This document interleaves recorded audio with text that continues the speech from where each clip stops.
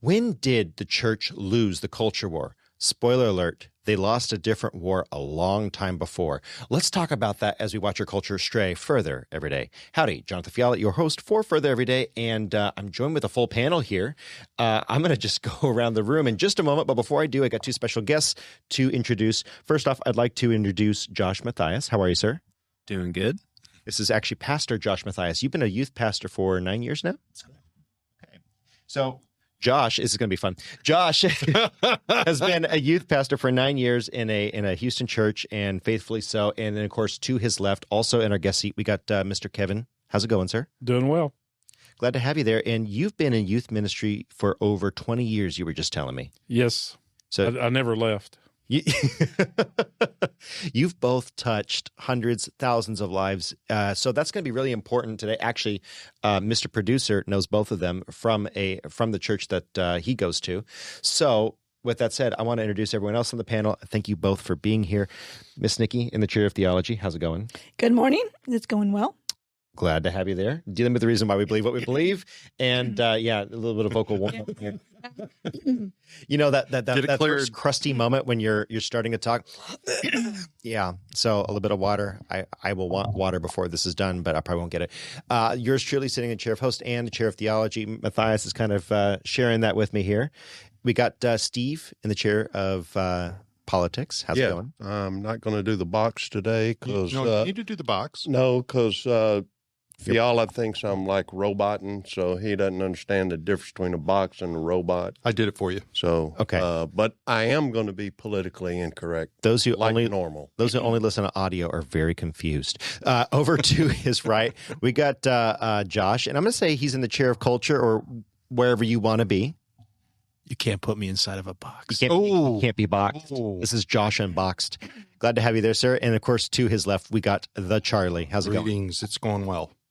All right. So we've got a Josh and a Josh. I'm going to call Matthias, our youth pastor, wonderful, wonderful guest. And of course, we got Gilbert, yours, just your recurrent friend of the show who comes on and comes off. I'm glad to have you here today, buddy. So, how did the church lose the culture war? That was a long intro, but let's go ahead and talk about it. When you're talking about the culture war, one of the things I think that's really missed is the church, we get very Republican, we get very Democrat here in America. And yes, there is a difference. There is an importance to what the values of that. The Republican Party was set up to abolish the twin relics of slavery and barbarism.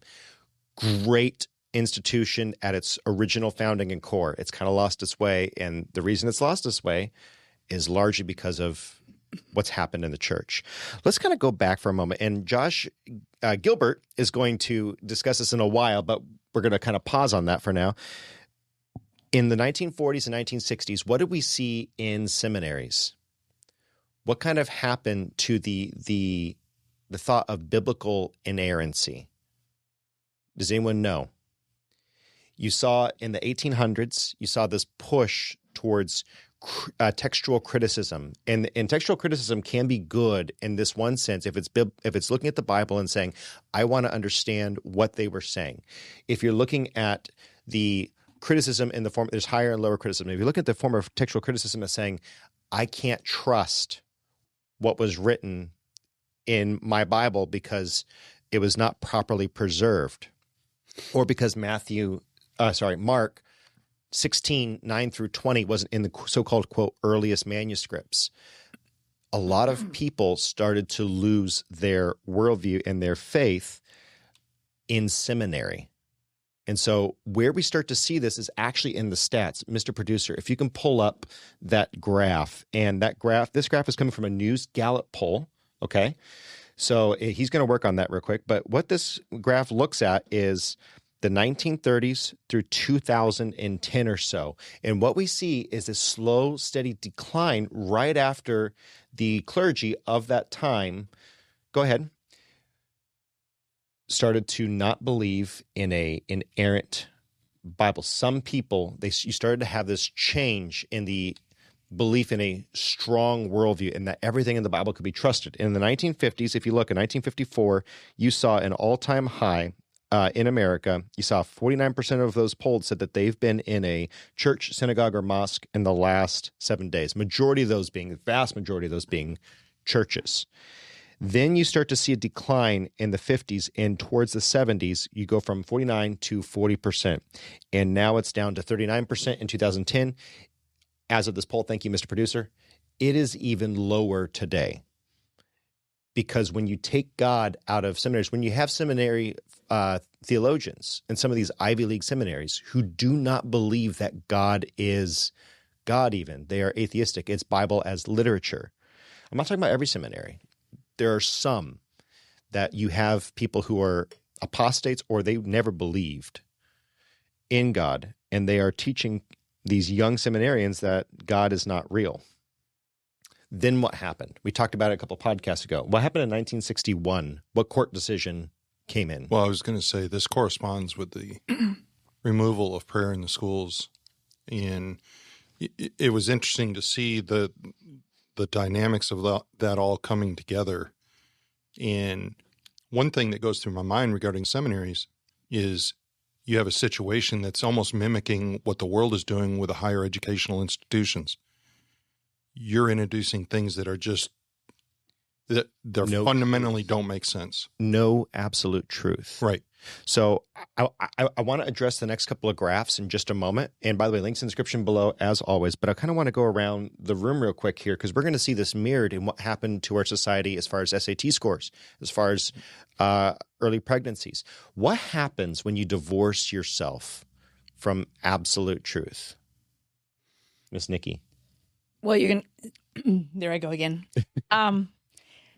You see a decline in the education, in the test scores. That's what you started to see. But the reason being is that you took God out. And I think there was, at the time when in the public school and there was the prayer and things of that nature, people looked to a higher power. And then when prayer was taken out, then I think they, just relied on themselves. And I think there's a big difference. I think that even applies to the crime. When crime was punished in a biblical manner, like quickly, there was less crime. And now I think you see that. Absolutely. So I want to give Mr. Producer there for a moment. He's working on something there. A moment. Josh, when you see that divorcement from God in the seminary, and again, it wasn't every seminary. I'm not picking on seminary, but you started to see that kind of creep in, that sort of atheistic, Gnostic idea. How does that affect a pastor's ability to speak authoritatively on the scripture and, more importantly, like the moral values that are there, that relationship with God? I feel like it just kind of gets you to that point as a pastor where, to me, it just kind of, you have to like reiterate some of these like foundational things that whenever, seminaries and things that we're teaching in such a way that just foundational truths. Like to us, like if we were to talk about God, like there's going to be things that we just, when you say God or you say Jesus, there's foundational ideas that we know. So when you remove a lot of those foundational things, it's like you have to reteach some of those things, and then it just kind of, you spend so much time working on those things to the point that whenever you get to another point of trying to really apply what does it mean to be a Christian? What does it mean to be, a follower of Christ and things? It just kind of makes it a little difficult, I think, in just like in life, like just for somebody, like as a pastor where I'm training somebody up, it affects how much time I have to really touch on those like simple foundational things, I guess. So definition of terms is really important. Yeah. Yeah, because I think you can easily confuse those things to the point that, when I say something versus when someone else says something, it could be totally different in just the way that person's interpreting it. Yeah, so I've got two questions coming in, and I want to say C.S. Lewis really said this really well in Mere Christianity. I want to go to Kevin and then I want to go to Charlie because they both have something they want to input here. Lewis said, when you diminute the word Christian, and you talk about good Christian niceties, good Christian morals, as opposed to a Christ follower, you've removed the meaning of the word. And that's what we've lost in our culture. We've lost the meaning of some of the most basic words because we have this watered down context, and it allows a lot to flow through. Mr. Kevin. Yeah. Going back to the question that we started with, when did we lose the culture war? And if you look at this graph, it goes to 2009. And we look at, 1954, look at it 49%. What happened in 2019? COVID. Mm-hmm. What's happened over the last few years? We don't have Wednesday services. We don't have Sunday night services. So I think the church is involved a little bit with taking the church out of society a little bit, because we're not, you miss on Sunday morning, that's 7 days. Indeed. So even if you go past 2009, you may even have less that would say, were they in church in the last 4 or 5 days or 6 days? And we're going to get to that, and we're going to dig in, because you're actually picking at the current core, and we're going to go back a little bit and kind of lead up to today. But you're 100% correct. That is what's happening today. The church has excised herself. And I would make the argument that she excised herself a long time ago. And right now we're doing more and more and more, and we're retreating. Mr. Charlie, you wanted to say something. I think you spot on hit it a moment ago with the C.S. Lewis analogy. There's a lot of people that call themselves Christians today. And I would advocate to our listeners and to those that are watching, you can use the term Christian. Go ahead and use that. But you need to back that up with what that term really means. Christian, little Christ. You are a Christ follower. If you're not mimicking the ways of Christ, I would dare say you don't have any authority to use the title Christian. So I want to go ahead and zoom out a little bit, and then I want to get Josh and Steve's thoughts on the next graph in just a moment. But Mr. Producer, if you could pull up the next graph. This one again is from Gallup, and this is the trend in America's beliefs in a God, and not necessarily just the Judeo-Christian Yahweh Jehovah, but in a God. Throw that up there. Excuse me. Throw that up there for a moment. Thank you. So in the 1950s, like we said, we're starting off at near 95% or so. It's the 95 percentile category of people in America believed in God. As of 2020, we're down to 81%. It is an all-time low. And we're going to talk just a little bit more in a second as to what happened in the education system. Thank you, Mr. Producer. But I kind of want to get Steve and Josh's thoughts, Gilbert's thoughts on this. When you've got a church that is believing less in God, or let me actually articulate that better, because I didn't articulate that well. When you have a church that is less focused on knowing the holy, complete, true God, and they believe that he has not been able to keep his Bible true, and I know that we're going to get digging into this in a little bit, Gilbert, what happens to the culture around that church when God is no longer holy, when God is no longer undeniable in the church? What happens to the culture? You asking me that? Go ahead. Well, when you get to that point, the younger people start feeling like they're being left out or being left behind at points, because they're at a point to where they're thinking one way, and at times they're feeling religious. Maybe they haven't been completely saved yet, and they're walking that path, and they haven't walked up the aisle yet, and then they skip off to college, and now they're being fed a bunch of things or topics that will make the scientism, right, there you go, that's the word I was looking for. And they're being fed that and being told that, that doesn't mend with religion, and you can't believe this and you can't believe that because the earth is this many billions of years old, because we can prove it, because look at all these dinosaurs.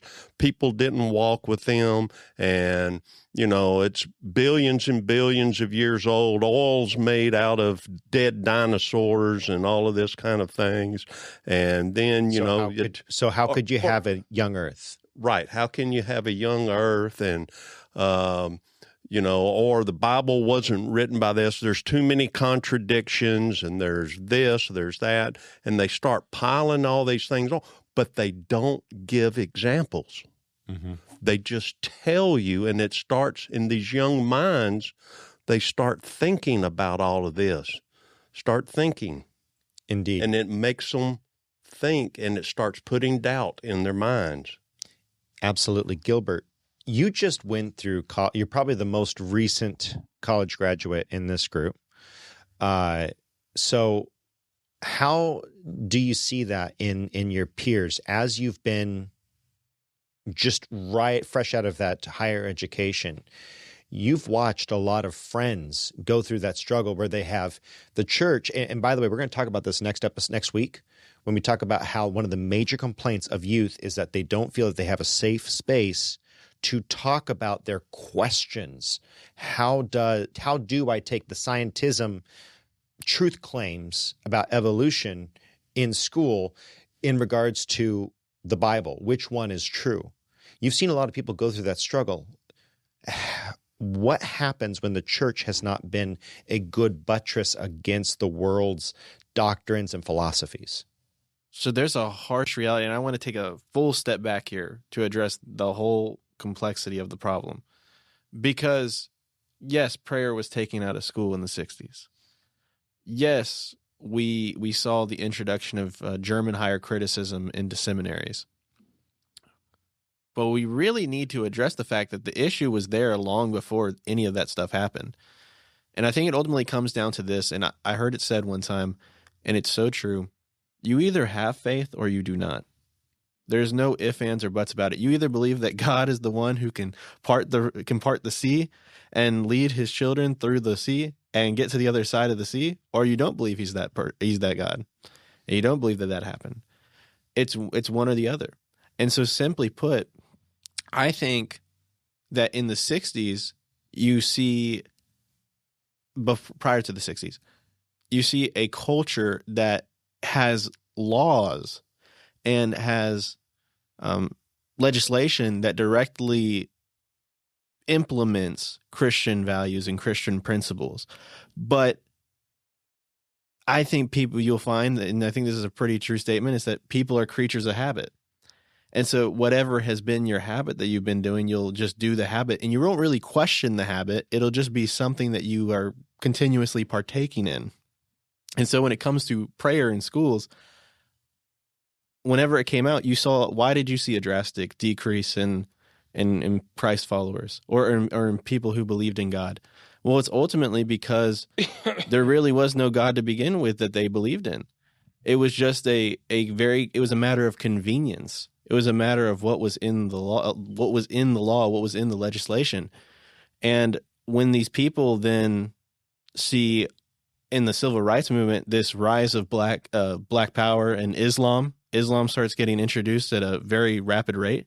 And then you also have the rise of atheism and communist ideologies. You have this real questioning of like, what the heck is going on?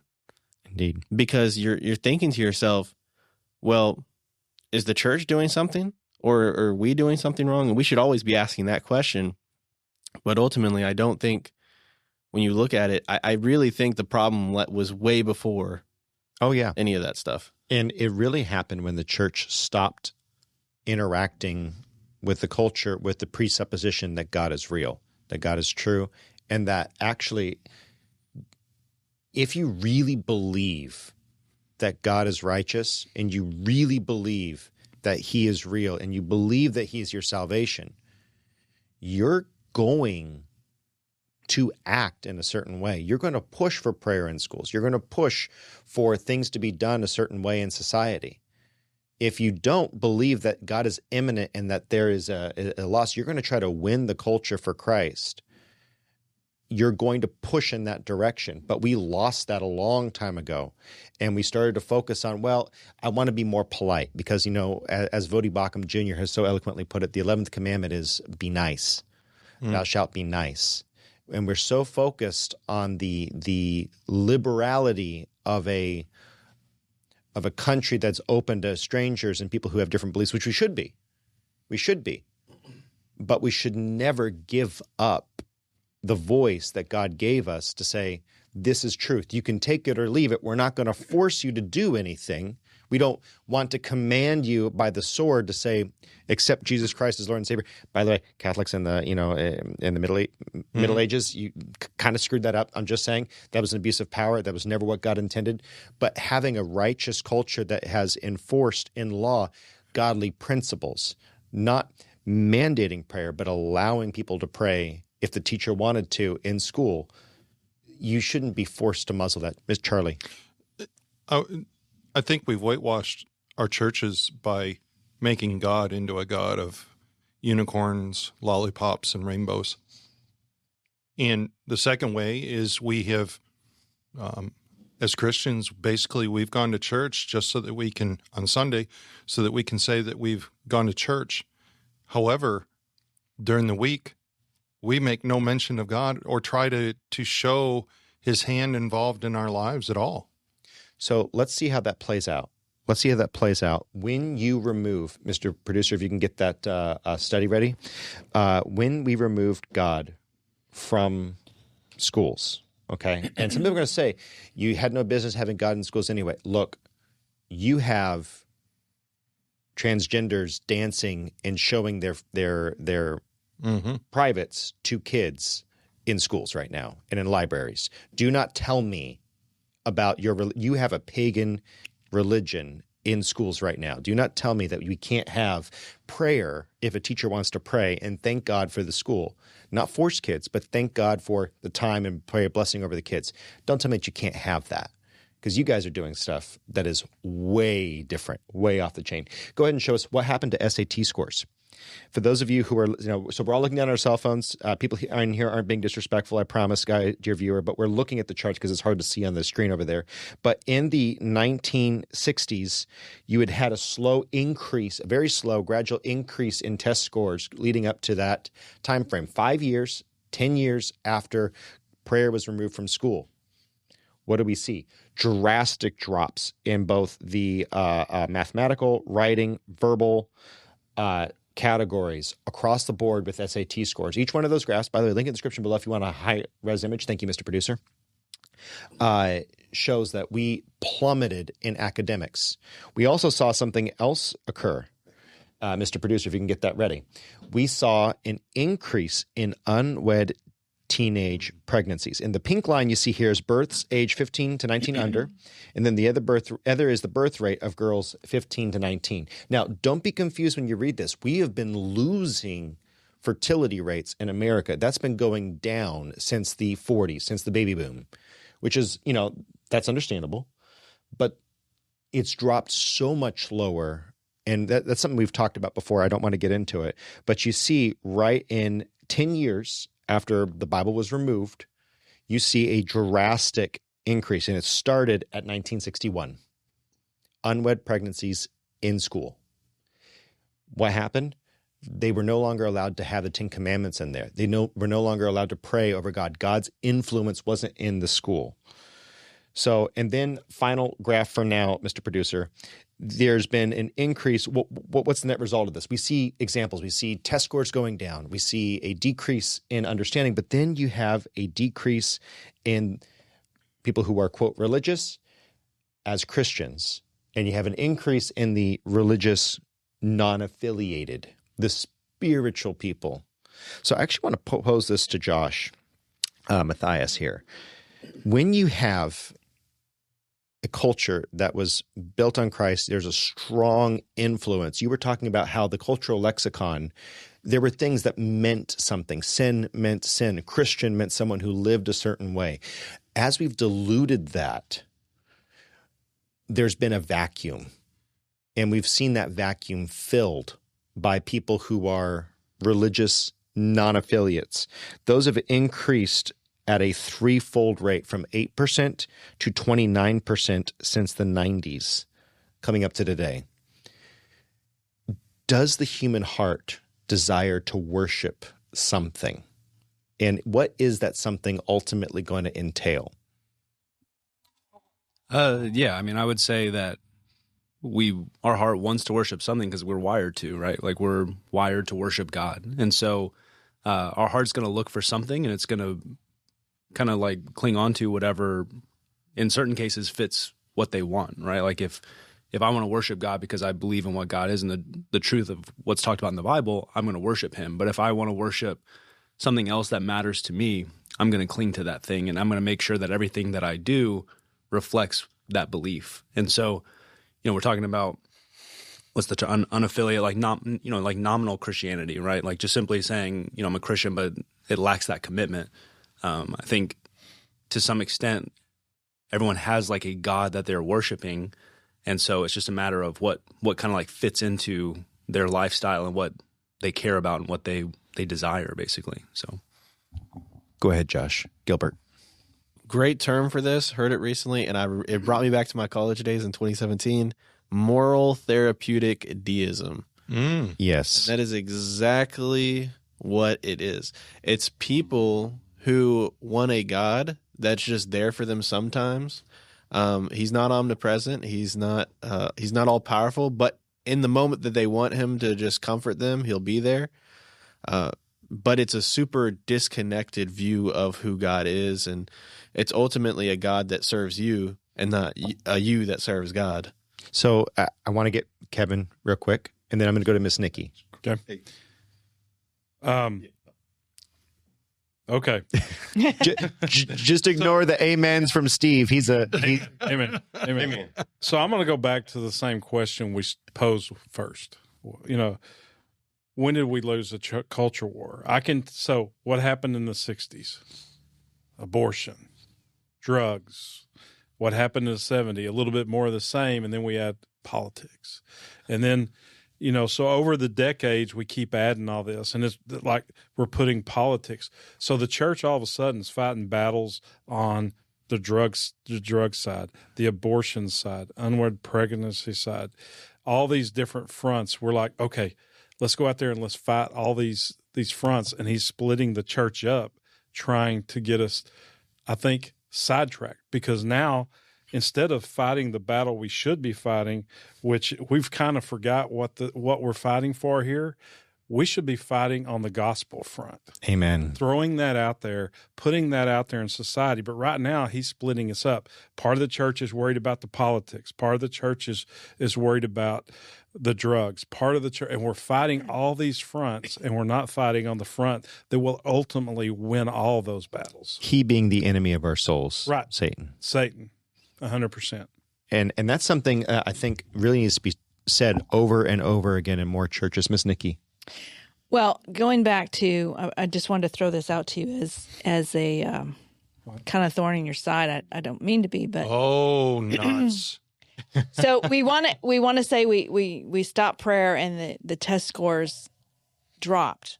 Well, if you look at the Asian children who don't come from a Christian society, their test scores are great. I mean, the problem is that they're a whole lot smarter than the American kids. So the argument would be that they would say, okay, well, that's not a good argument for you to make because the Asian countries are not focused on God. Absolutely. And their scores are great. So let me answer that. Go ahead. Yeah? So when you have, I just said it earlier, when you have a vacuum, something will fill it. And if you do not fill it with the structured values, the Protestant work ethic is what structured America and what made her successful. It was a deep diligence and perseverance to God.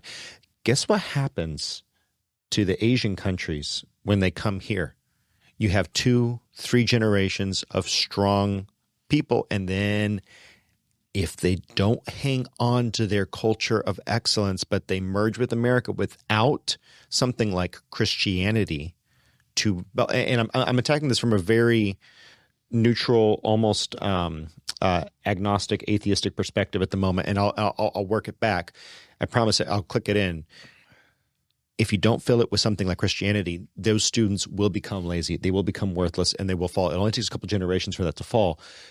Guess what happens if they accept Christianity and they get rid of the strict legalism of their country? They're going to flourish. They're going to flourish. So what is the difference between those two? One, you have peace, and the other one, you do not. Mm-hmm. One of them, you are struggling to maintain. The suicide rate in Japan Yes, it is. is Yes. high. The fertility rate is one of the lowest, if not the singularly lowest fertility rates in the world.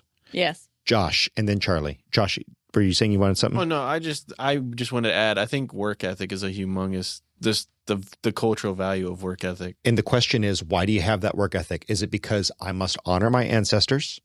Or is it because I must honor God and I also honor my ancestors? One, you can find fulfillment and peace. The other, you will live a legalistic, strict life. You can live that way. You can thrive that way. But I would argue that I think there's a lack of joy. Yeah, the point on Japan, they even have concerns about sustaining their country. They're going It's a to very die big concern. as a race. The Japanese are headed really quickly for a cultural death. So, moving on to the final point for today, I kind of want to start to wrap today because we got a lot of people. We're going to have a lot of thoughts, but I do want to, before I do, talk to Josh Gilbert, because he said off air he wanted to address this when we were kind of chatting about what was so critically important that was lost during the 1800s and culminating in the 40s, 50s, 60s in seminaries was a lack of confidence in the preservation of God's word. And this is something that's near and dear to my heart. Done a lot of research on this. Gilbert has done a lot of research on this. There are other people in this room who have done a lot of research on this. Gilbert, why should we as Christians have a strong, and I don't want to use the word faith because people don't understand what that word means. It means a confidence, a creed, and understanding. But why should we have a strong amount of confidence in the inerrancy and preservation of God's word? Here's the beautiful thing.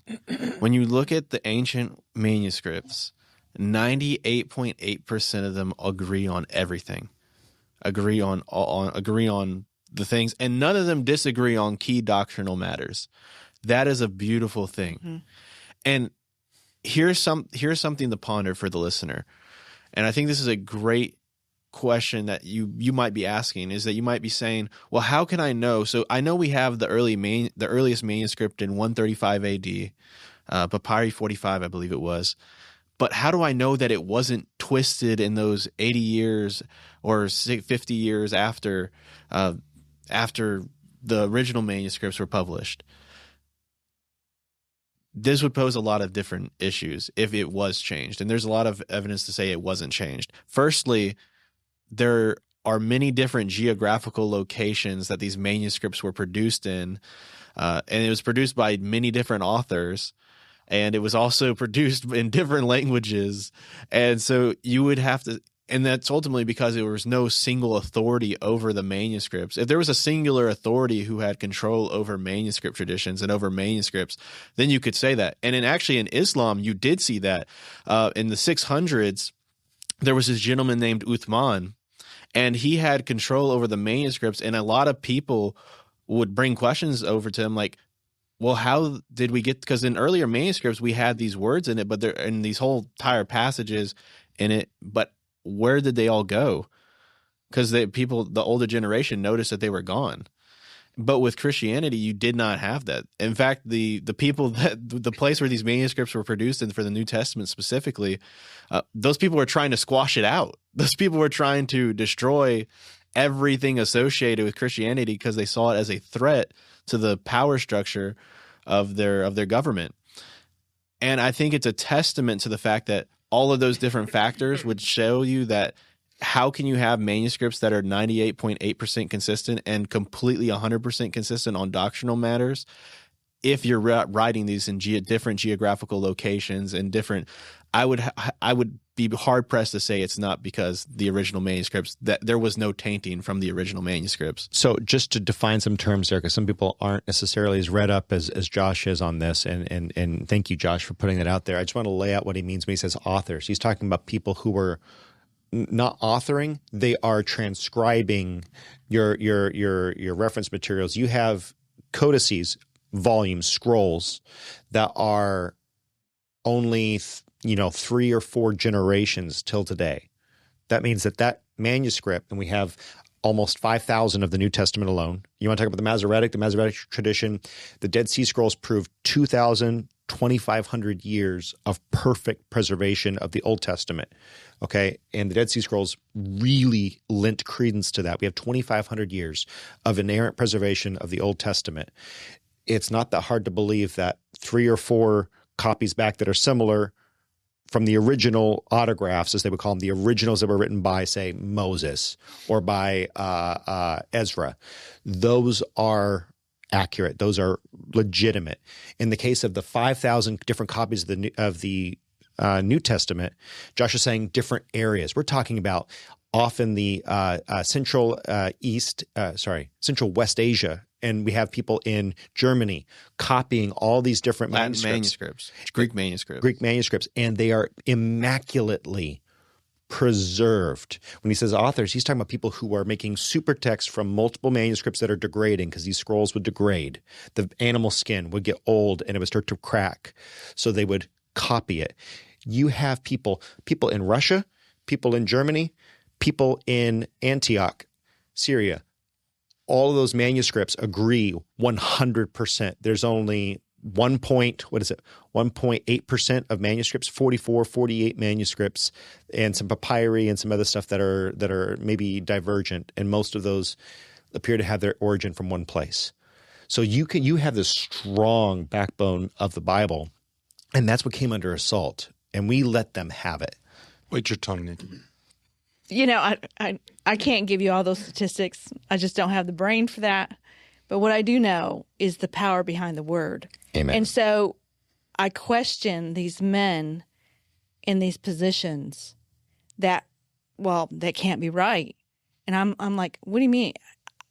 All I know is that there's power in the word and in the way that it's changed my life and how it's been applicable and changed me and changed circumstances and the blessings. So when you're getting so technical behind if the word is true, if it's not true, you've missed the relationship that God is speaking to you through the word. Well, and Charlie's about to, but so husband and wife here, just real quick. I think I know where you're going. I'm just going to say, it's good to double check and to verify. It's bad to lose sight of what is the gospel when you're so worried and you're biting your nails and you're saying, is this true? Do we not do that with every aspect of our lives? Do we? Yea, hath God said. Do we not all do that on every front of our life at some point? Would I build a house on an unsure foundation? Am I going to entrust my eternal life on an unsure foundation? At some point, yeah. Well, some might, but the issue becomes if I can't adequately trust what is written, what am I doing following it? Because now I have to become God and determine what is and what is not. Well, that's the objective, is it not, when we start to twist that? Josh, one last one, and then we're going to yes, because I want to actually talk about that and the people who do bring these objections. To bring that objection of, well, how do I know it was not twisted? Let me tell you, you'll have to invalidate every single writing of ancient antiquity if you make that case, and you're going to have to tell me how. You're going to have to go document by document to tell me how each of the other documents. And so it is a pretty weak argument to make against it. But what I think you see is you have these people who saw how valuable God's word was, and they buried it in the sand, and they put it in places where the Roman government would not get a hold of it. and they had it so it would be preserved to another generation. And that is a testament to God's providential preservation. Amen. And so the other thing is you don't need, Frank Turek says, you don't need an inerrant Bible to believe in Jesus. You just have to have the historical Jesus who was crucified, buried, and he rose from the dead. Amen. And his men, his 12 disciples, and the middle circle and the outer circle, most, if not all of those people went to a martyr's death defending that belief. You don't need an inerrant Bible. But by the way, if a dude can raise from the dead and he says that he's God, do you think that he can preserve his manuscripts? And that's what we've lost. So I think way back then we lost the gospel. Like Mr. Kevin said, we lost the gospel. We lost that focus, and we've gotten so focused on our own philosophies on what should we do, how do we build our church, how do we grow a bigger church, how do we foster that. We instead don't focus on changing lives. Steve. Yeah, I think it would be really interesting to know from both from Josh Matthias and what's your name again, sir? Call me whatever you want. That their perspective on what it would take from the church to regain that authority back and really get and work on these kids to get them back and move into that direction. You know what I'm saying? We're going to dig into the just kids next week. However, let's talk about the church in general, and then the church's authority. In the kids. The kids are a whole different topic. That sounds good. More in depth, but like the church in general, starting with Josh, and then I'm going to go to Kevin. How do we as a church start to root out some of the distractions that are in our focus as far as the body of Christ? I mean, I feel like you're going to look at it's our character, right? Like I even think like as pastors, as church leaders, I think we have to look at our character and the authenticity of working through difficult passages. That was something just like as a youth pastor, like I feel like it's very easy to just like skip over the hard stuff. And I think the hard stuff is what the church is asking, or not even just the church, but people in general. Like they're asking about those things. And so not being afraid to tackle the hard questions, but at the same time, being willing to kind of like talk through what does this look like on a day-to-day basis? Like how does this fit into my life? And I think it's the application of the scripture and being able to take it and understand how does this apply and how does this affect my life, as opposed to let me just check the box off of going to church for the week and then just move on with my life. Like what we learn has to affect what we do. Amen. So if I heard you correctly, you just said you need to live authentically. And I hate that word. I do hate that word. But you need to live in a way. Do I believe that Jesus is my Lord? Do I believe that I have to live a changed life? Do I believe that God's holy and I need to lead a different life accordingly to that? And that includes being in his word, trying to get to know him. Well, why do you hate that word authentically? Because it's overused. And it has lost its meaning. Like the word Christian, it has lost its meaning. If you want to respond to that. Yeah. I mean, I was just going to say like the idea of being authentic is just like as a pastor, I think there's a lot of expectation that I know it all, right? Like I should know every aspect of the Bible. It's like I don't, right? Like there's things that I'm learning, there's things that I'm studying, there's things that I'm going to, that interest me that I'm going to study. So it's like saying that I'm authentic or whatever, whatever term you want to use, it's just the idea that I'm working through these things. Like just because I stand on the stage on Sunday doesn't mean that I know every aspect and that I live it all perfectly. I'm working to, I want to learn these things. I want to grow in my knowledge of these things. And so I think it's the authentic side is to say like, I'm working through these things just like you are, right? Just like everyone else is. So that boy's yeah, that he is. And I want to go to Mr. Kevin, and I'm going to toot his own horn here so he doesn't have to. I want to say something about Kevin. Kevin has been doing this like Josh. He's been serving. He's not ordained, or I don't think you're ordained in any way. Yeah, he's not ordained, but he has been giving of his self-service to his local New Testament church in various ways, but predominantly mentoring young people for over 20 years. Okay, so I want you to listen to what he's going to say as well. when it comes to regaining that authority in the culture, what do they need to see from us as far as discipling and mentoring and being alive in other people's lives? Okay. So a lot of times we ask the question, why are the youth leaving the church? And then you have to move up a little bit and say, why are the college age leaving the church? And then you have to move up to the younger parents. Everybody seems to be like, why are we leaving the church? And I have to boil that down to apathy. People are, I think sometimes we think we walk in the church and we walk out of the church. That's Sunday. We walk in, we walk out. We don't take that message to the. So why, if we're not taking that, sometimes we're good at getting the message in the church.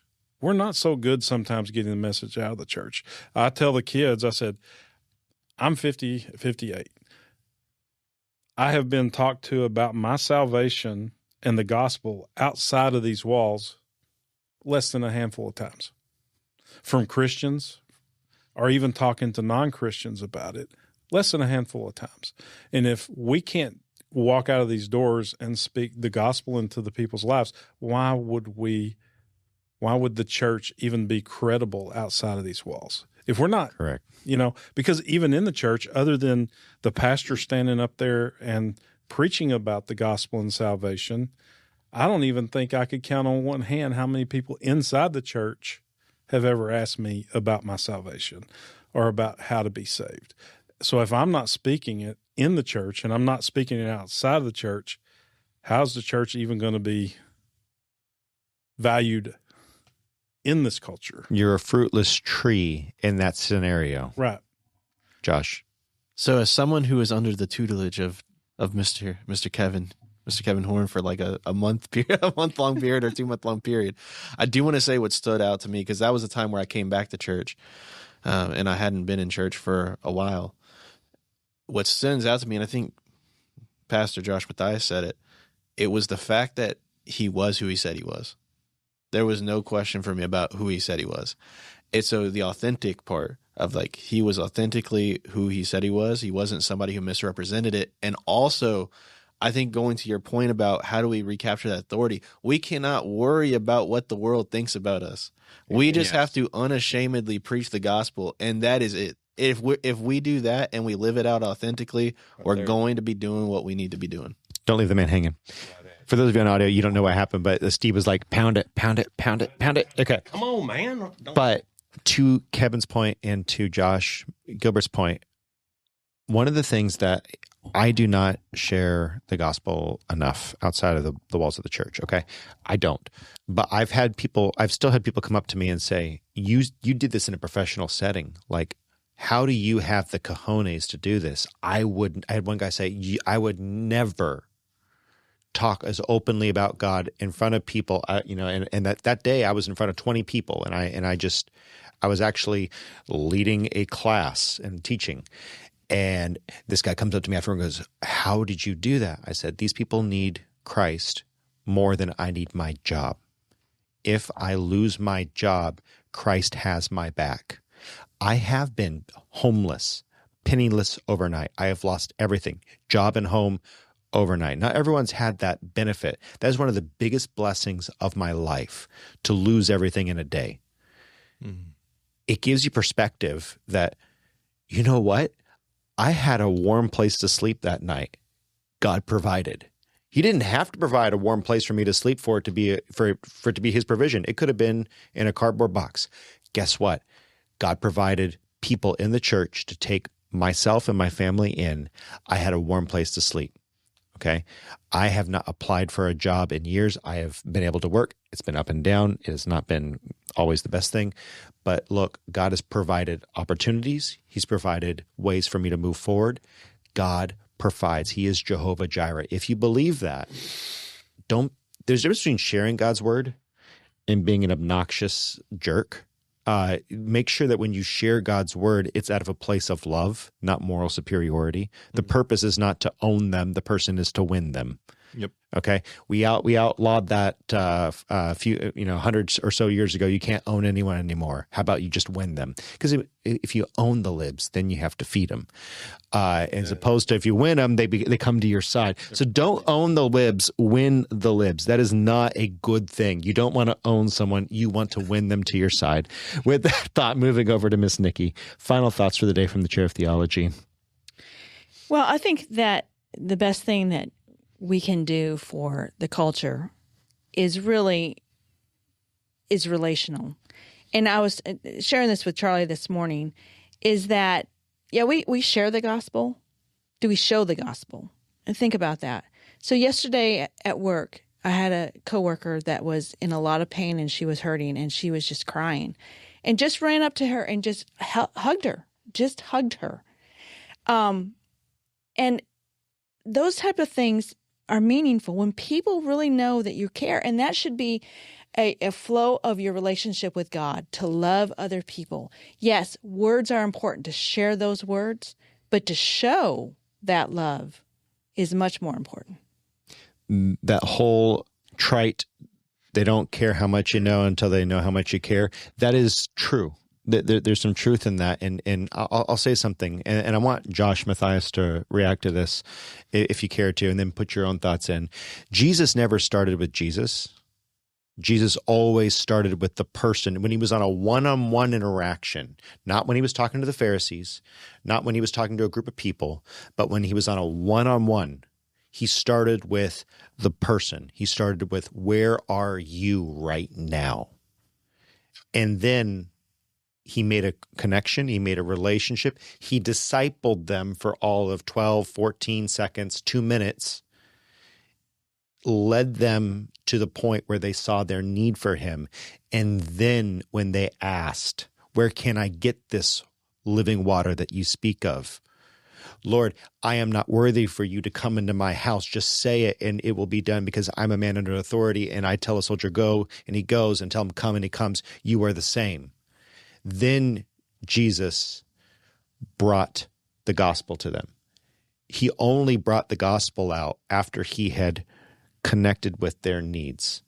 When it comes to relational, and again, I don't like the word relational evangelism because it's been in too many freaking books, but I think that there's an important concept in that. How can we as Christians focus on our relationships inside the church and outside of the church so that we're actually acting as Christ does in the Bible?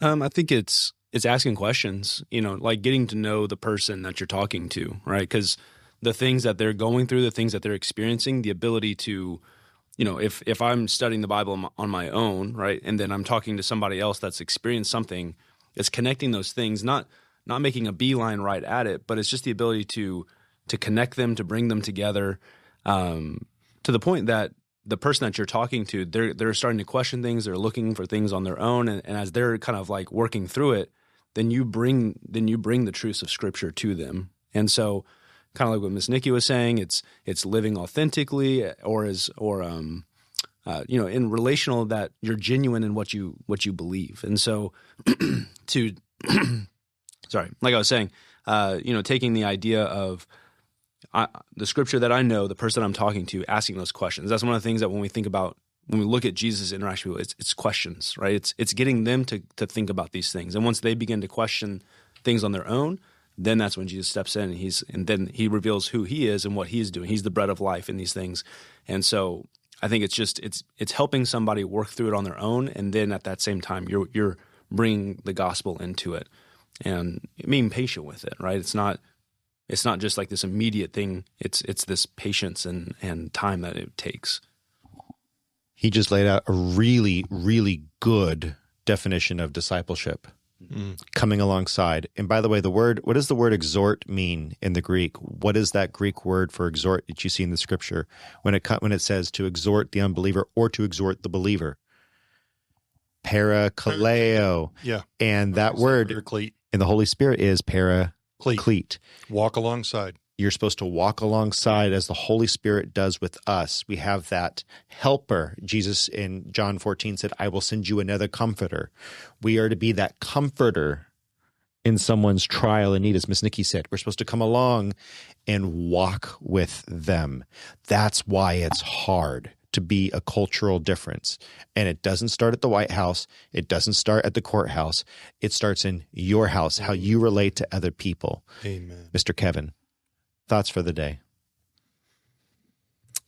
Good questions. These are all really good questions. I think it's kind of like someone, and I just had this thought, someone's sitting on a house and they need help, and you're at the bottom and they don't necessarily trust you, and you say, hey, you need Jesus.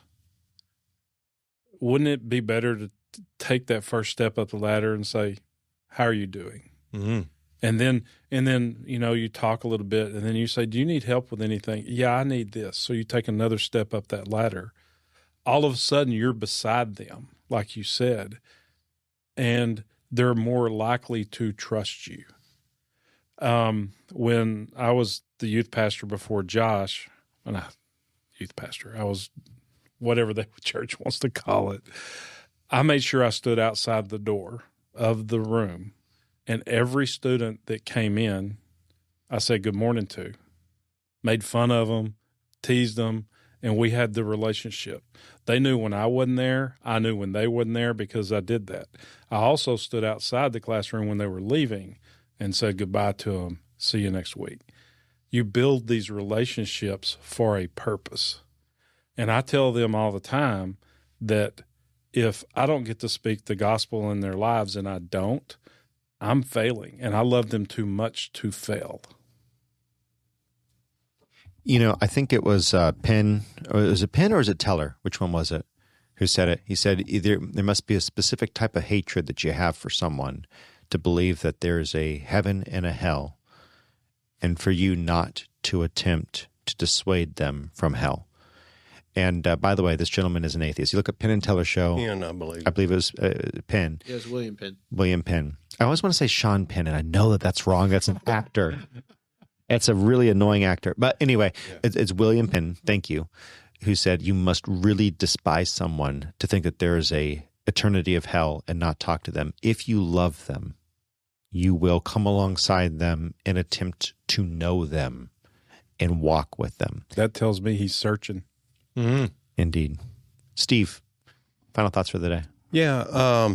If you've been listening to this podcast and you've been having thoughts about wondering if you're saved or not, you don't really have to have a pastor with you to be saved. All you have to do is ask Jesus into your heart, to ask forgiveness of your sins and believe that he's died on the cross for you, and accept him as your Lord and Savior, and believe that in your heart. And you can be saved. And it's never too late in your life to do that. I was 48 when I was saved. You can never be too late. There are people who aren't saved until they're in their 60s or even later or on their deathbed. It's never too late. So always know that you can still be saved. You can do it laying in your bed when you've been reading a book and decide that you want to be saved from something that you've read, something that you've been hearing on the radio, that you've been listening to this podcast. Do it. It will be the best thing that you have ever done in your life. And by the way, just to build off of that, if you have the mean old neighbor versus the nice neighbor, the mean old neighbor could very well be closer to Christ than the kind atheist or Buddhist or whatever you have next to you. I'm not singling any particular group out. I'm saying do not give up. Do not think that you are changing or saving someone. You are being used by the Spirit. God doesn't need you to save souls. He wants you to come alongside him in that work. So never give up on someone in your life. Make sure that you are a good light and testament. Gilbert. Yeah, the answer for how are we going to win the culture is super easy. Sacrifice, sacrifice, Amen. Sacrifice. And let me explain that. In ministry, you're going to have to make sacrifice. Now, here's what that does not mean. Because there's a lot of married folks in here. If you have a husband, if you have a wife, remember that's your first ministry. That's your first sacrifice. That's your first sacrifice. Amen.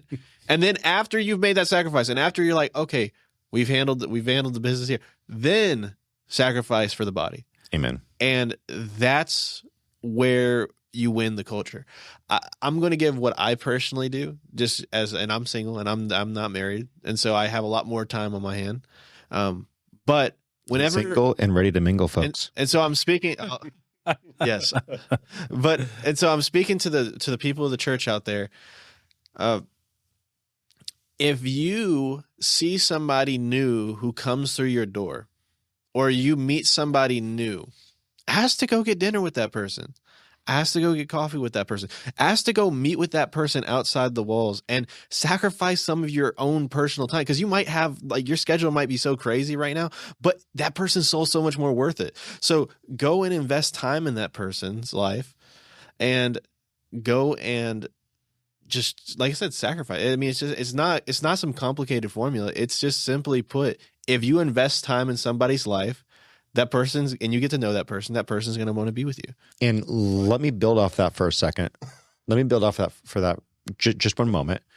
That also includes the guy who's alone in your lunchroom at work.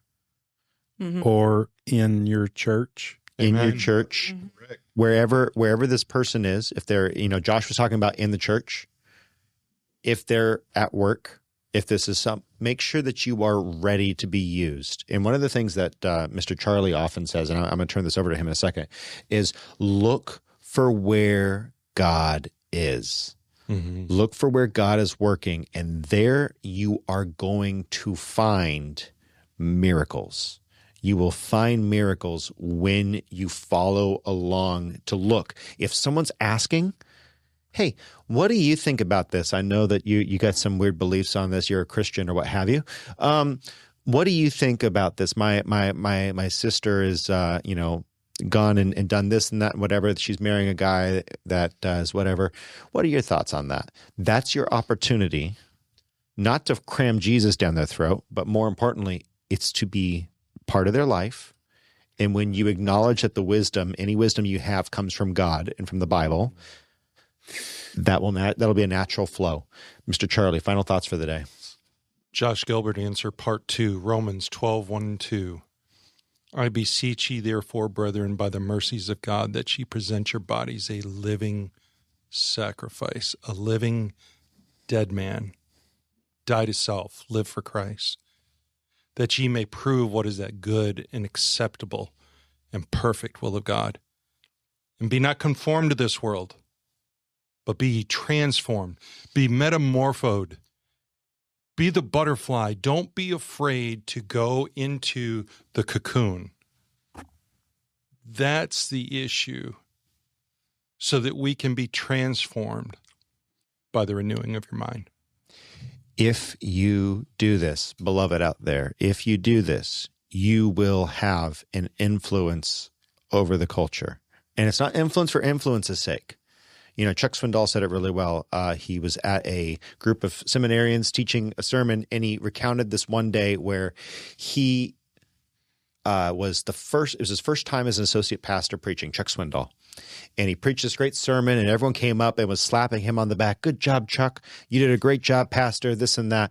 And one surly older elder, you may or may not have had any experiences like this, walks up to him and claps him on the back and goes, just remember, you're on borrowed celebrity, because he was in his pastor's church. And Chuck Swindoll took it as this. He says, you know what? That guy was a little surly.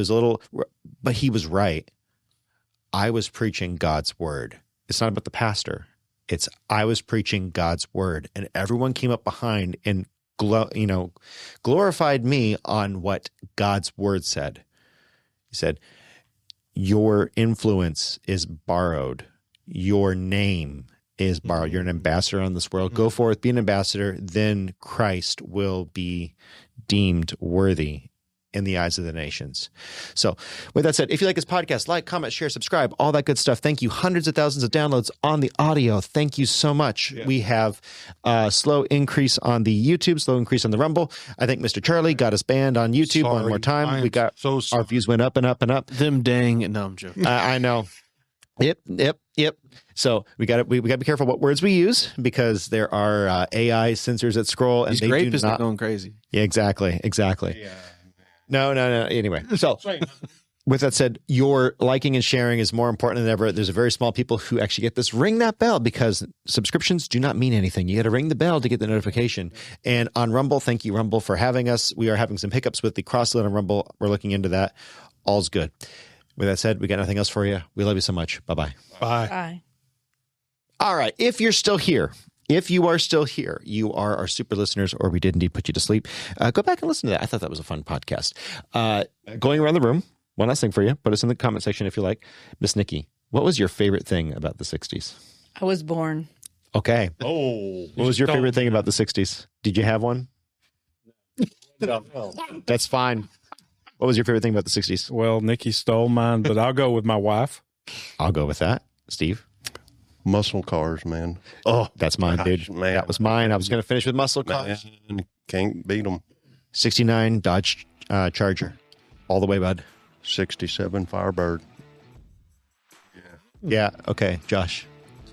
Favorite thing about the 60s? Favorite thing about the 60s? We know. I mean, It's in the show, Matt. that I'm about to either sound super stupid, so please correct me if I'm historically inaccurate. You don't sound that way. Yo, was Forrest Gump like in the 60s? I think it was written as though it was done in the 60s. I think But that's it what I'm was saying. in But that's what I'm saying. Like, yes. was it written as it was done in the Yes. 60s? Then Forrest Gump. Forrest Gump. Okay, it's in the 80s, but we'll give it to you. I was Charlie. going to say that's what I was scared. I was like, Charlie. My Vietnam. precious wife was born. Okay. Amen. Josh, do you have anything? That's okay. Stole that from me. Uno. 1, 2, 3. Ooh. Aw. Damn. The greatest movies of all time came out in the 60s. Mr. Rai, the producer guy. As always, thank you, Rai, for producing. Says some of the greatest movies. Give me one. 101 Dalmatians, Sound of Music, Mary Poppins were all done in the Alfred 60s. Hitchcock was overrated. We got to work on your movie choices. Just say. He's a Disney and chicken nuggies guy. Okay, that is our producer, and we love him. Put a like down there for Mr. Producer. Okay, with that said, we love you all so much. Have a wonderful week. Bye bye. Bye. See you.